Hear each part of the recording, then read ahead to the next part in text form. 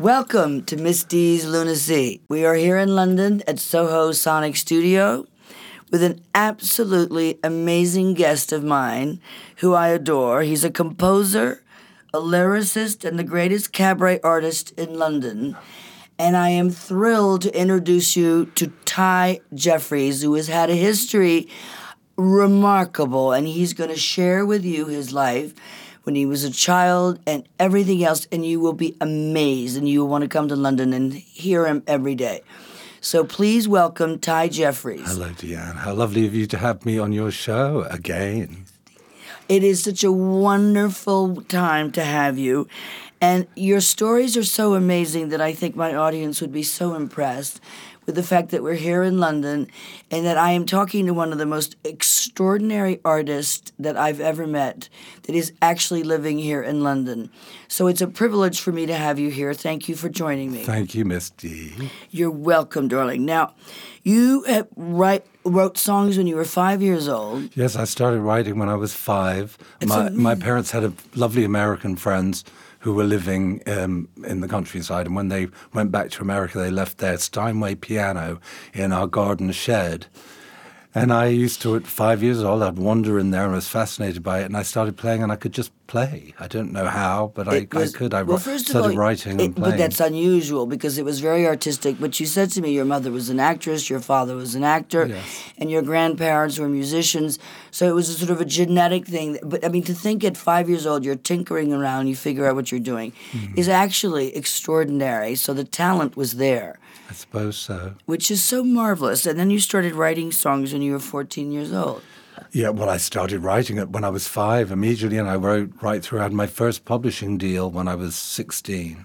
Wow. So, yeah, and I wrote songs. I was signed to Elton John, his publishing company, Rocket Music. Unbelievable. That was later when I was in my mid-20s. So I've written for people like Nana Cherry, I've worked with Chaka Khan, I worked with Vangelis.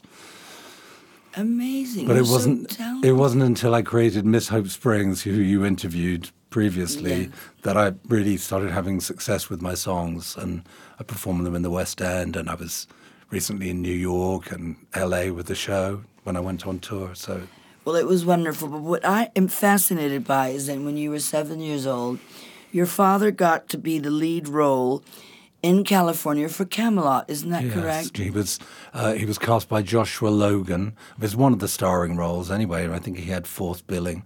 It was Richard Harris, Vanessa Redgrave, Franco Nero, and Lionel Jeffries, who's my father. And he played King Pellinore.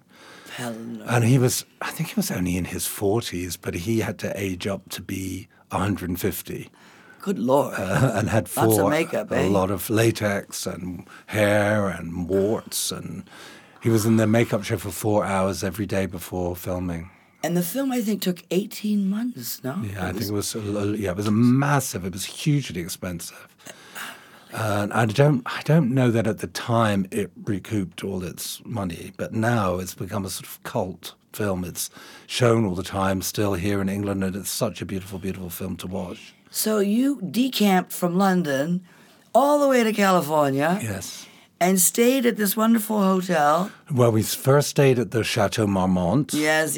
And we had a little sort of 3-bedroom house there with a swimming pool. And Franco Nero used to come over and swim in the pool. And I'd dive off his back. And Maurice Chevalier, who was a friend of my father's from a film called Fanny, that he'd done of course, with famous, Leslie Caron. famous.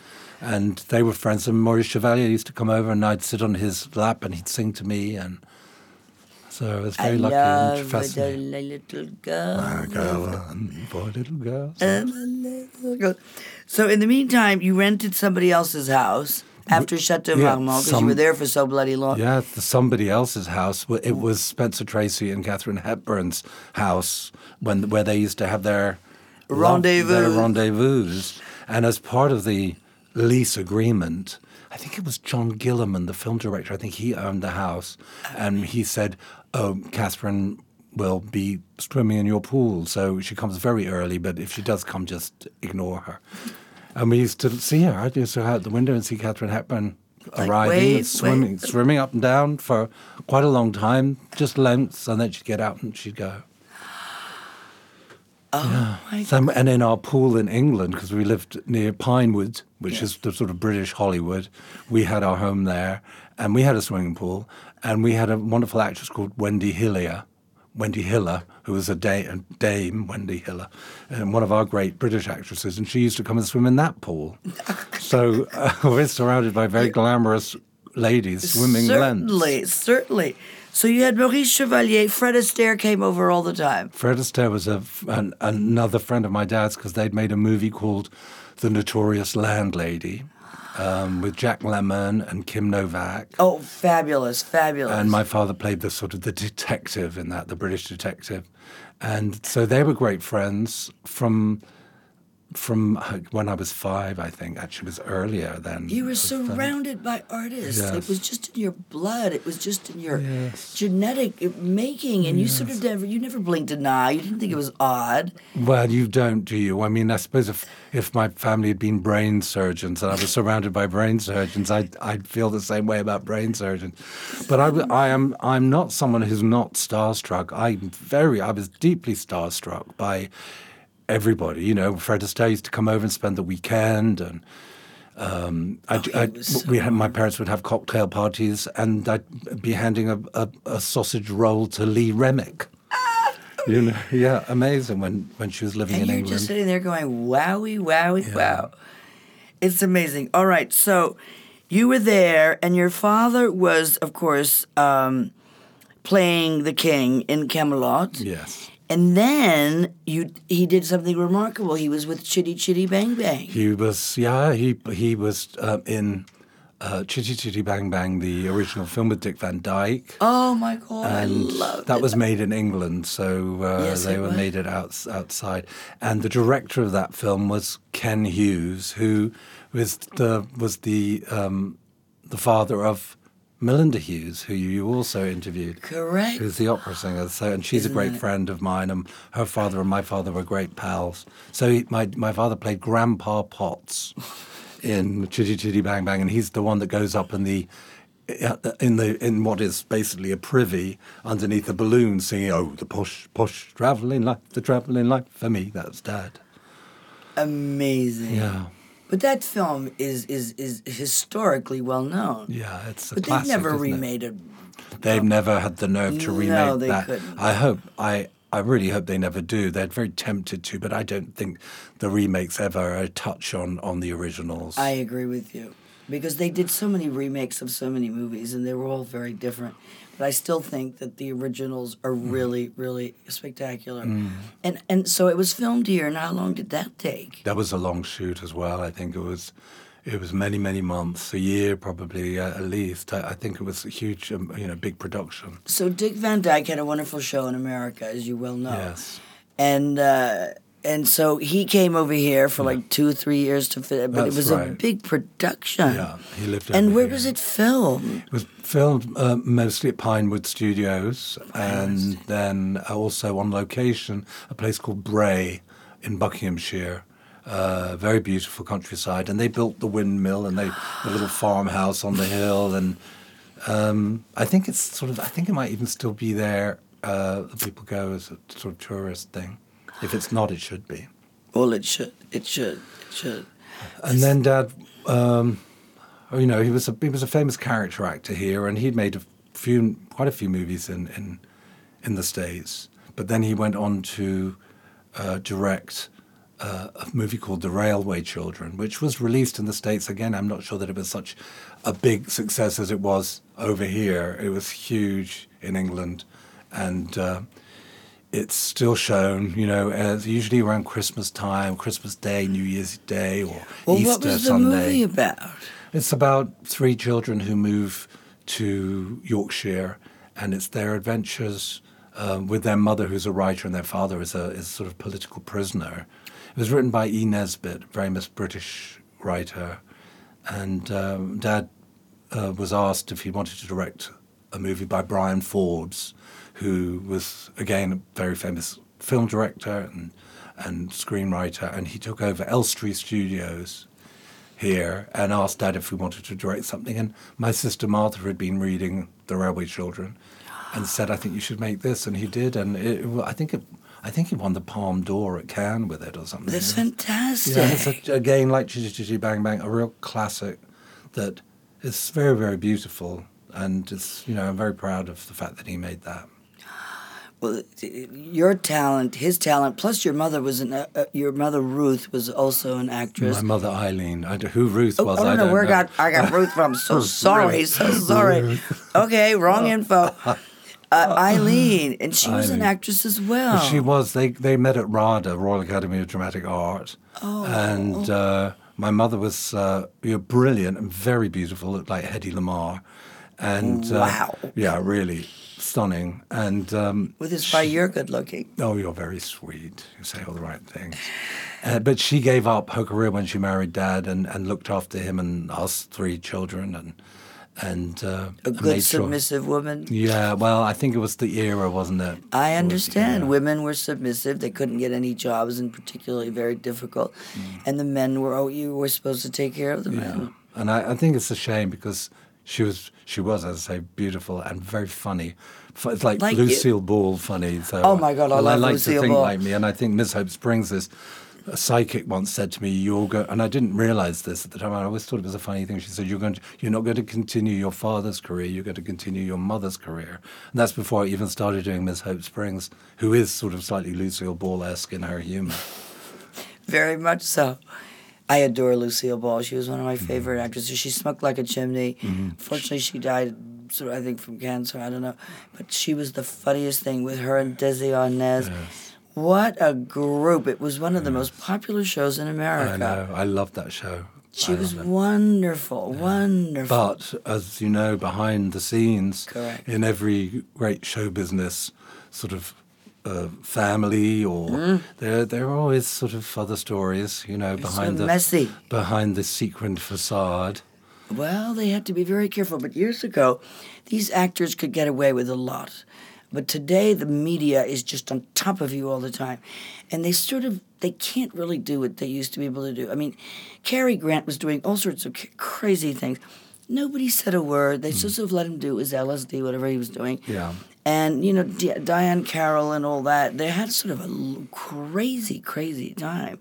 And he has a beautiful daughter called Jennifer, who's written a book, and so is Diane Carroll, and they all speak around the circuit in America. Fascinating. Yes. Well, I was offered a publishing deal to write the book about my childhood, and so I've written a large amount of it, but I won't be publishing it until a later date. Well, my mum's still alive, so I think I'll wait. In honor of her. Yeah, I would wait. It would be more respectful. If I'm going to do it, I don't think she'd be happy with it. So tricky. Yeah. But that's okay. I think that you have great respect for her. And it will happen because your story is so magnificent in terms of the people that you met and you were surrounded by at such a young age. Plus, you had so much talent. So did your mother. So did your father. I mean, who gets to have that kind of mixture? I mean, it's like magic. I mean, all of 3 of you, most of you, created magic. Well, my sisters were both keen to be actresses. They both wanted to be actresses, but they didn't pursue that. I think they realized how hard it is, what a tough life. And they married, and they've got lovely husbands and families. And one of my sisters looks after is a Montessori school teacher and trains all the Montessori school kindergarten teachers. Yeah. And my other sister runs a charity. It's a hospice. So I always say, one sister looks after them coming in, the other sister looks after them going out, and I entertain them in the meantime. Oh, it's a perfect entry, middle, exit. Business. It's a family business, entertained in between. What a great segue. I mean, you've all got it all together, and I don't think you planned it that way, did you? Not really. I don't think you could plan something like that. Oh. It's just so incredible. So the movies that your father did in America, what were they called? Well, as I said, there was Camelot, Notorious Landlady. There was something called Who Slew Auntie Roo, which had Shirley MacLaine in it. And there was another one, wait for it, it was called Dad, Poor Dad, Mama's Hung You in the Closet and I'm Feeling So Sad, which was with Rosalind Russell. And so I used to go to church with Rosalind Russell. On Sundays we'd go to Mass at the Good Shepherd Church in LA and always talk to Rosalind Russell. But that was a very strange movie, and it's one of those movies that you think people were obviously smoking a lot of pot when they were directing it. They call it spiff here. A spliff, yes. They do. Spliff. So I've heard. Well, I don't know. I don't touch this stuff. But I find it so funny that they name it a completely different thing. Connie, you don't need to touch this stuff. No, I'm already mad. I don't need it, for God. Me too. Yeah, exactly. But it's so fascinating, this whole event of your life. And then you ended up going to this wonderful, prestigious school of music, right? Called the Purcell School. That's right. Of London Music. Yeah. And, I mean, that's where you sort of developed your skills in a more professional manner. I had, music theory lessons. That's when I was 13, 14, music theory. Lord. I studied classical piano, classical violin, voice, and they really encouraged me with my composing. And so even then I started, I was writing music and lyrics and... How did it just came into your head? I mean, it's just the thing that I do and love most. And I mean, I wish I'd been born maybe in the 30s or 40s and would have been signed to MGM as a writer, and been writing songs for all the musicals, like the Gershwins and Cole Porter and Harold Arlen. That would have been my dream. That would have been. I mean, how wonderful were those people? And they were well behaved. It was really a lovely era. Today, it's sort of a mishmash. And well, again, as you say, well behaved. What they were doing behind the scenes never got out in those days. Well, that's correct. Unless you got on the wrong side of Hedda Hopper. It's called What We Do When We're Not on the Scene is Nobody's Business. Yes. Right? Yeah. But it all looked so proper, and they were controlling everybody, and they were telling everybody, you can only do this. But there was not this media frenzy, which is today, which I think is ruining our population, to tell you the truth. Because everybody's out there, and they're pursuing you with this movie and that movie, and all of a sudden your privacy's completely gone out the window. But also I think that it's celebrity, and it's back in the day, say the 30s, 40s, people were famous because they were contributing something. Now people are famous just because they're famous, and very few of them really. I mean, of course, there are the artists who are famous, but there's a huge swathe of people who are just famous because they're celebrities, and they don't really have anything like the Kardashians. Oh, for God's sakes! Good luck to them all. But what do they actually have apart from this ability to be famous? I wish I had it. Well, I think you're already famous, my dear friend. Thank you. But I mean, because you have talent. Some of these people are really don't. So as a matter of fact, somebody was telling me the other day that their father wants to become gender changed again. Really? What in the Haiti-hi-ho is that about? I mean, first the fellow becomes a woman, Caitlyn Jenner. Now he wants to change it around. I mean, make up your mind, for God's sakes. I mean, is this all a media ploy or something? Probably. It's probably all spin and it's hot air and like a lot of it is. Well, I mean, I miss the old days because everything was a little bit more well-mannered and more proper, and just I don't like it. So then you ended up at Middlesex University, correct? I did, yeah. That's true. You've done your research. I did a BA in Performing Arts. So you're a stage boy. I am. I mean, it took me a long time from then. I mean, I was a songwriter. As I said, I was signed to Elton John and his music publishing company. And I was really going for being a sort of solo artist in the sort of vein of Elton John. But I ended up being more like Peggy Lee. So it took me all those years to find my way to really what it was that I had to offer. And it was a long journey, and I think all of it sort of has contributed to making my stage work something with depth, It's fantastic because your heart and soul is into it. And your songs are divine. My favorite song is The Devil Made Me Do It, The Devil Made Me Do It. And every single one of them are original, and they're yours. And that is something that you could never take away.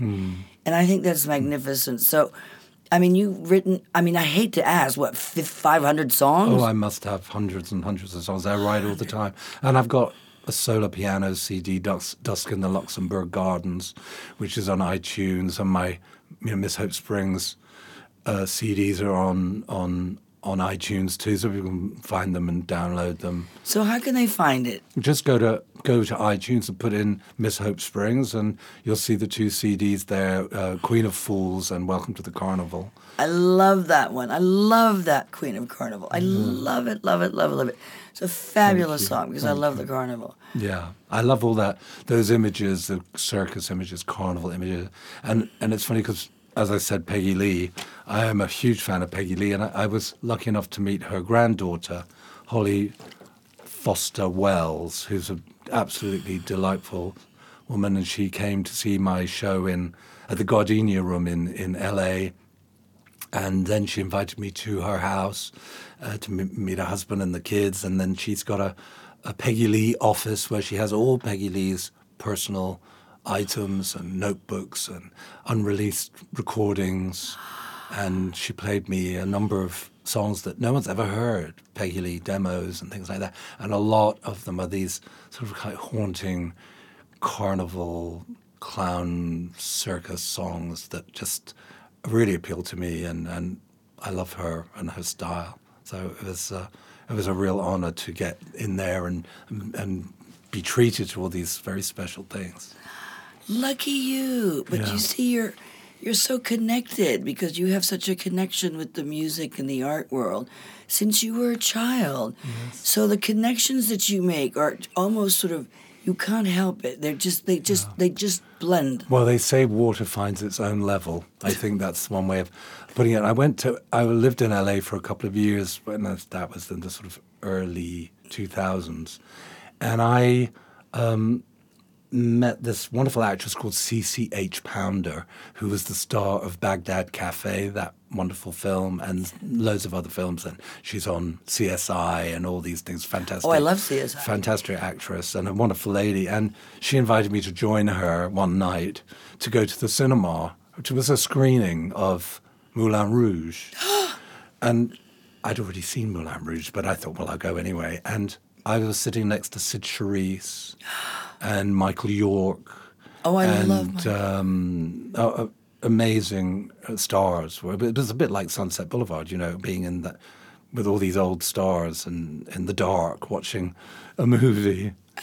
Baz Luhrmann was there. Now, I met her accidentally by chance, and not through the business or anything. So, and then she invited me to that, and Fred Astaire from my childhood, and Sid Charisse was there. So it's a very odd, as you say, there is a sort of connection, and I suppose one finds the vibration, and you're functioning on that level. Exactly, you're on the same level. Now, did he ever dance running around your house? I would love to have seen that. No, I did. I danced with him when I was so a little jealous. boy. When I think I was 7, and we were tap dance. He tap danced down Sunset Boulevard after dinner at the Brown Derby. I think it was. We had dinner, and he was dancing, and I danced with him, and he showed me a few steps. And his daughter Ava Astaire Mackenzie is still a great friend, and I see a lot of her when she comes to so London. She lives what here a part lucky of the man time. you are. So he became a buddy. Yeah, he was a dear friend of Your Dad's father, and Mum's. of your father. He was a great friend. And I stayed with Ava and her lovely husband Richard, who was a wonderful painter called Dick Mackenzie. He was a society painter, painted Lucille Ball, painted Barbara Stanwyck. He did all the sort of ladies of a certain age in these wonderful sort of 70s paintings with beautiful floral dresses and making them look absolutely ravishing, which Sort is, of I like the suppose, Tara days? why they all went to him. He sadly passed away recently. Amazing. But I stayed where with them can in these Ireland. paintings be found? Oh, there you can find, if you just Google Richard Mackenzie, or Dick Mackenzie as he was known, he was a society painter in the sort of 60s and 70s in LA. Wonderful artist. And he taught me a bit about painting too. But I stayed with them in their house in Ireland, and I also stayed at Adele's house, Adele Astaire, Fred Astaire's sister, who was Countess of Lismore, I think, and she lived in a castle in Ireland, and we stayed there too. It was the most terrifying thing I've ever done. It was, Well, it was freezing? It was freezing. It was terrifying. It was so spooky. And she was kind of fabulous. I mean, she was a real grande dame of the theatre, you know, living in this crumbling mansion. And I remember she used to melt gelatine in a little bowl of hot water every morning and drink it for her hair and her nails. So it was... Gelatin, yeah. So it was really... And she had butlers, but it was all very crumbling. And, yeah. So what's happened to the place? It's still there. She passed away a number of years ago, and I don't know if it was passed on to... I don't think she had any children, so it might have gone to another family member somehow or other. What a shame. But I know they love to be grotty over here. They just don't keep up their estates. Well, no, there must have been dogs all over the place, right? And also, I mean, there is a sort of thing about faded gentility. Yes. And you know, in the really sort of posh British families, all the men always wear their father's suits or their grandfather's suits, and all the shirts and they're all slightly frayed. Exactly. So that's a sign of, you know, being very an smart. old boy. Yeah, being very smart. It's, you know, I've tried to understand the old, you know, shabby chic business. But I think what happened was back in the day, the estates were so expensive that they couldn't keep up the estates. And then in the meantime, the Germans were about to invade England. So they decided, well, hell with it. We're not going to fix anything. We're going to keep it looking grubby. That way they don't want to take our castle away. And also they probably knew that the time would come, which did in the 40s, 50s, when they pulled down a lot of those houses because they were huge tax burdens, and they just blow up the house and move to one of the cottages on the grounds. That's a lot of families did that. Yeah, it's very sad. Because these houses were beautiful. Well, Downton Abbey was about, you know, there was also that other movie that they'd done that the fellow Julian Fellows won an Academy Award. That was wonderful. It was, I want to say, it starts with a G. Yeah. It'll come to me. It'll come. And the Americans are fascinated by Downton Abbey. I watched every single episode. It was absolutely extraordinary because that is how they lived back in the day. But I can't tell you that Mary was so mean in the movie. She was so mean. But it was a beautiful estate. And the fact that they've been able to keep it together is a really amazing. But I mean, I don't think if they hadn't filmed it in there, they would have not probably survived.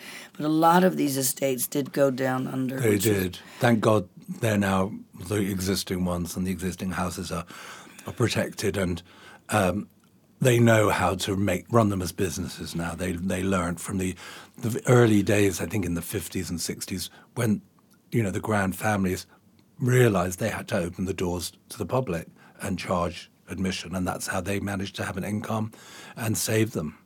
And the National Trust, of course, has taken a lot of them and keeps them in good nick. So we're lucky to have them, and that's what England's all about, I think.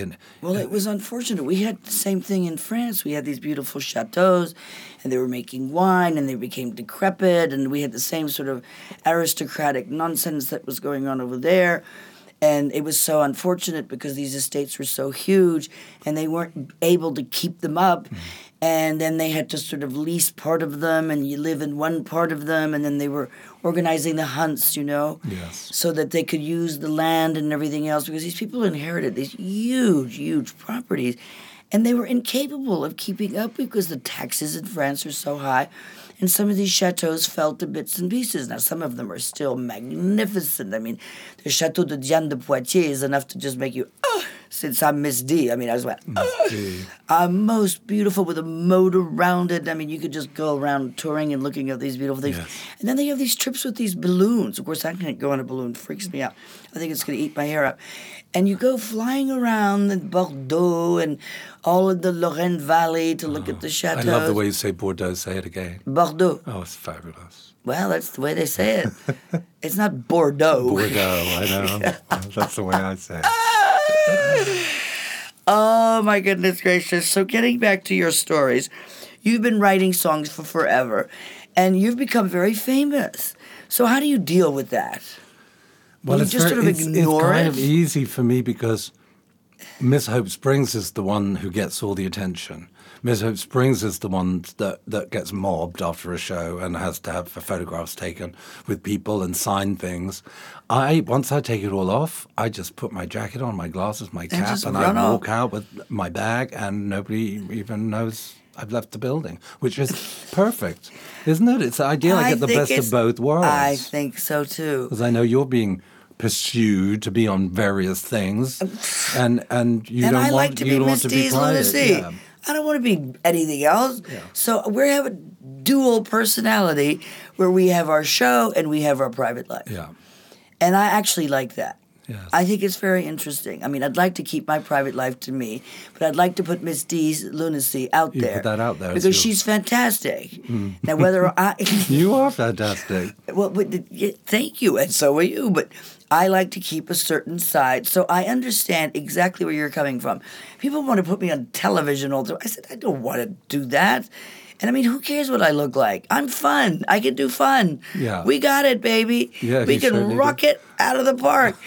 And you don't need to see us, for Lord's sake. So we have to see because you're so phenomenal in your fabulous shows. But I prefer to be hidden. I mean, really, that's probably why I do it with 2 wigs and 3 trowelfuls of makeup and 7 pairs of eyelashes.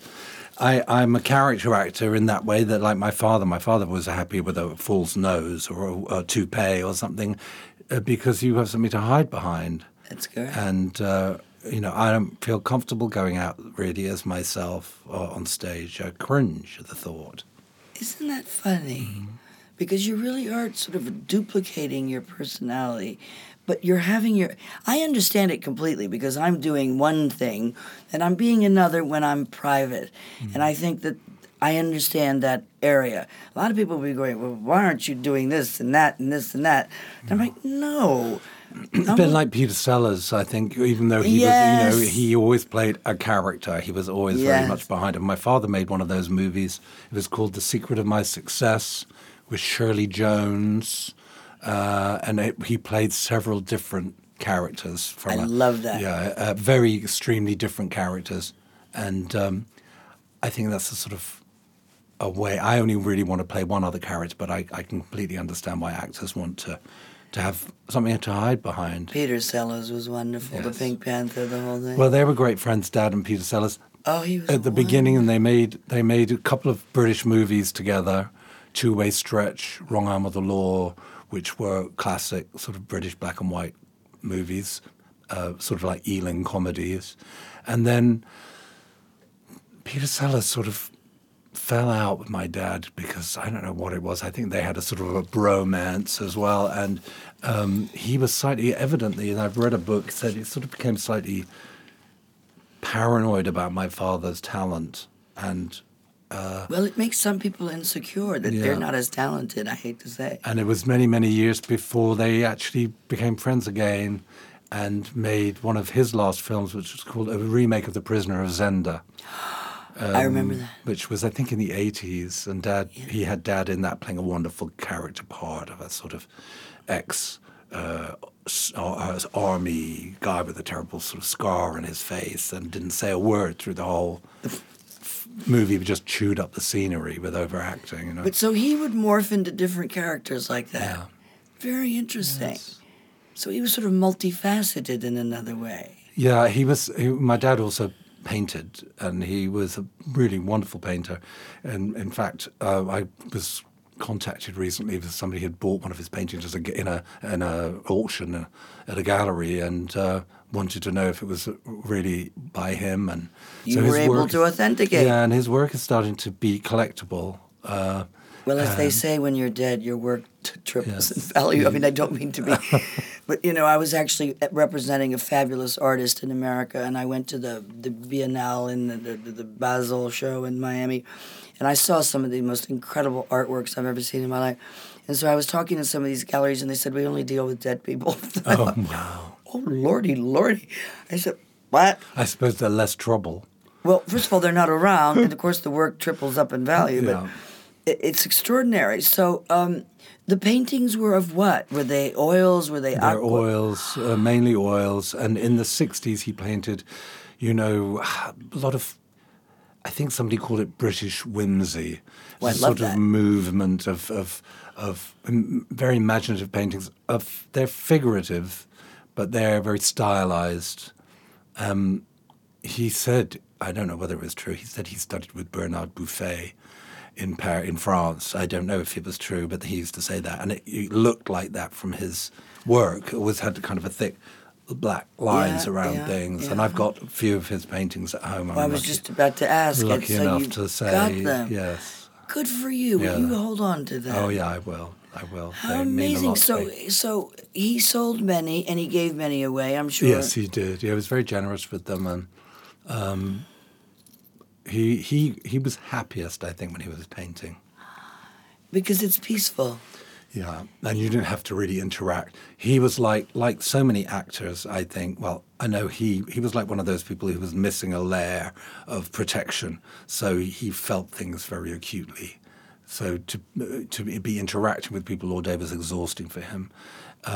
But to paint in a solitary way, I mean, he just, my mum would cook him his Well, lunch. he was able and, to relax and to go into his own Yeah. world. It's very difficult to be morphing into different characters. It's exhausting, Yes. as you said.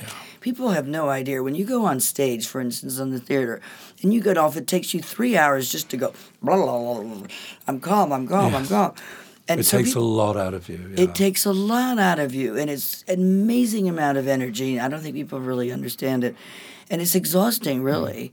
So you need that sort of peace and quiet because, if you were performing 7 days a week plus 2 matinees, you'd be knackered in 3 months. You'd be Yeah. like, poof, I'm Very finished. well, and people do, and it's Well, it's, that's why they switch the roles so many times and so often because it is exhausting for them to continue to do the same thing over and over again. but we love it. We love it. So, Well, of that's course we my do. my idea. My ideal, of course, is we work. Is to be in the West End every night. And well, maybe not Sundays, but to be doing just that, 7 shows a week and 2 matinees, and You'd be pretty pooped. I would. But I'd be happy. Well, we're going to figure. You're going to get there if you really want to do that, but you're already at Crazy Fox anyway. Crazy Cox. Oh yeah. Oh, it's Crazy Cox, Fox. Yes, I've done Crazy Cox. I've done the Hippodrome. The Hippodrome. Which is hippopotamuses, and then I'm doing L'Escargot. So I've got a little sort of menagerie of cabaret rooms. I love cabaret. Cocks, hippopotamuses, and snails. What do the hippopotamuses do? Well, it used to be, it was built as a circus, and they actually used to have hippopotamuses in there and elephants, and they had midgets who would go up into the high ceiling and then spin down and jump into the water. It's an amazing venue. is this It's they're place? right there at Leicester Square. It's the Hippodrome Casino now. And, Oh, it used to be something yeah, else. It used to be a circus, and then it was the talk of the town, famously, with Judy Garland performs and Frank Sinatra. So I was there for 6 months as a resident, and I treading the same stage as Judy, which was a big Quite an honor. And Eartha Kitt played there, and even Charlie Chaplin actually played there. Many years ago. So What a wonderful man. What a funny comedian. yeah, But I love Peter Sellers when he goes, what did he say? He walks into a hotel room and he goes, does your dog bite? And he goes, no, the owner of the hotel says, no, my dog does not bite. So he walks in and then the dog bites him and he says, I thought you told me your dog did not bite. And the owner said, that is not my dog. And he wanted a room and he thought there was a cold. And he was hysterical. And then, of course, Gérard Depardieu took on another role with Steve Martin or whatever his name was. Clouseau, And Clouseau, and then they started doing, he opens the door of the car and the car doesn't, they were a bunch of bungling idiots, but it was so funny. And he was such a character. I think he's eternal. And then he did this very strange movie called The Gardener, remember? Yes, yes. And everybody was sort of Was like... it called Being There? I thought it was called The Gardener. It could have been called I Being think There. he was called Chance Yeah.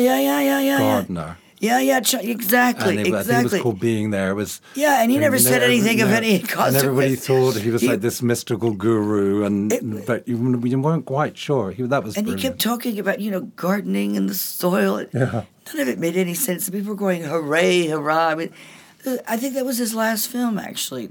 I think it was, actually, yeah. I think it was. Yeah. What a shame. But he was so funny. Well, we've all got to go at some point. I know, Miss but we D. have to go with a bang, not a bust. You know what I mean? Do we have to go? What do you mean we have to go? What time is it? Well, I'm not going anywhere. Are you? Do we have to go? Well, I mean, I just think you've gotten. I mean, I just want everybody to follow you, and I'm just. You can find me. You can Yes. find me on Ty Jeffries Music on Twitter. Okay. You can find follow Miss Hope as Miss Hope Springs on Twitter. Okay. And I'm on Facebook as Ty Jeffries and Miss Hope Springs, and my website is misshopesprings.com. So if you want to check out any of those things we talked about, it's all on there. Well, this man has an incredible knowledge of wonderful directors, actors, and people he's known since he was a child. And I would suggest you all get on this thing and figure it out, because this is a trove of information of what you know and what you met. And that is so rare to be able to do that. I had the privilege of meeting Cary Grant, and I was very, very lucky when I was 16 years old. And I think he'd married his secretary by then. He had divorced Diane Carroll, and he'd married somebody else, and then he dabbled into LSD. And then, so I was at Warren Avis's house in Acapulco. Wow. So Warren said to me, well, Dion, you got to behave, Miss D, if you're going to go and say hello. And he was like, well, I don't want you falling in the pool and acting like an idiot. And I was like, oh my God. And I said, okay. So I walked up to him, and he was wearing one of these wonderful Cuban shirts, which my father used to wear all the time. And I don't know how that happened. I started doing lines out of one of his movies. And he went right into character. And we had this repartee, and everybody was sort of like, wow. And he started doing the whole scene with me. And I kept going on and on. I mean, it was only 2-3 minutes, but it was marvelous. You remind me of a man. What man? Man of the hoodoo. Hoodoo. You do what? And we were laughing, and he got it like right away. And it was such a treat. I mean, how do you go up to Cary Grant and say, I think you're really cool? Yeah. I mean, he's probably heard it 100 times. So when I moved into my apartment in 1990, and I bought an apartment in New York, I met my neighbor. And she gave me a gift, and she had written a book about Cary Grant. And we sat on the staircase because I had a little maisonette, and I said, oh my goodness, I actually met him. And she was wonderful. She was Swedish, and she was working with Carol Burnett, and she was organizing all the shows for all of the actors and actresses. And she was marvelous. And she had written this book about a man that I'd actually met. And it was my first present. Oh, wow. It's extraordinary. And so we had this wonderful repartee. And every time I'd come over to my apartment in New York, I'd bang on her door and I'd go, now, come on, let's go out to lunch. Tell me what's going on. She wanted to know what was going on with me. We became best of friends. That's lovely. It was lovely. It was just so amazing. So you make these connections, and Warren Avis was the one who introduced me to the fellow. And actually, he was really thrilled to meet me. I bet he was. Well, I don't know. So I was beautiful. 16 years old. I mean, I don't know. But thank you. That's just so sweet. Well, this is extraordinary. So everybody better pay attention, because we are going Listen to to Miss D. Yeah, listen to Miss D and listen to Ty Jeffries and Hope Springs, and we're going to get there, and you're going to just, I mean, he's already famous, so it's not like, but just love him. Just love him and listen to him with great joy. Don't you agree? Well, how could I not? I know, but we want them to enjoy Yes, you. I've already of course. had the pleasure of enjoying you and your company. I want Well, them. if they come to London, they must come and see one of my shows. I'm on usually in the West End at Live as Adele, which is what used to be called Crazy Cox, or Escargot, or I love the name. Some of the other venues that I perform. So I'm always around. You'll find me. Miss Hope Springs.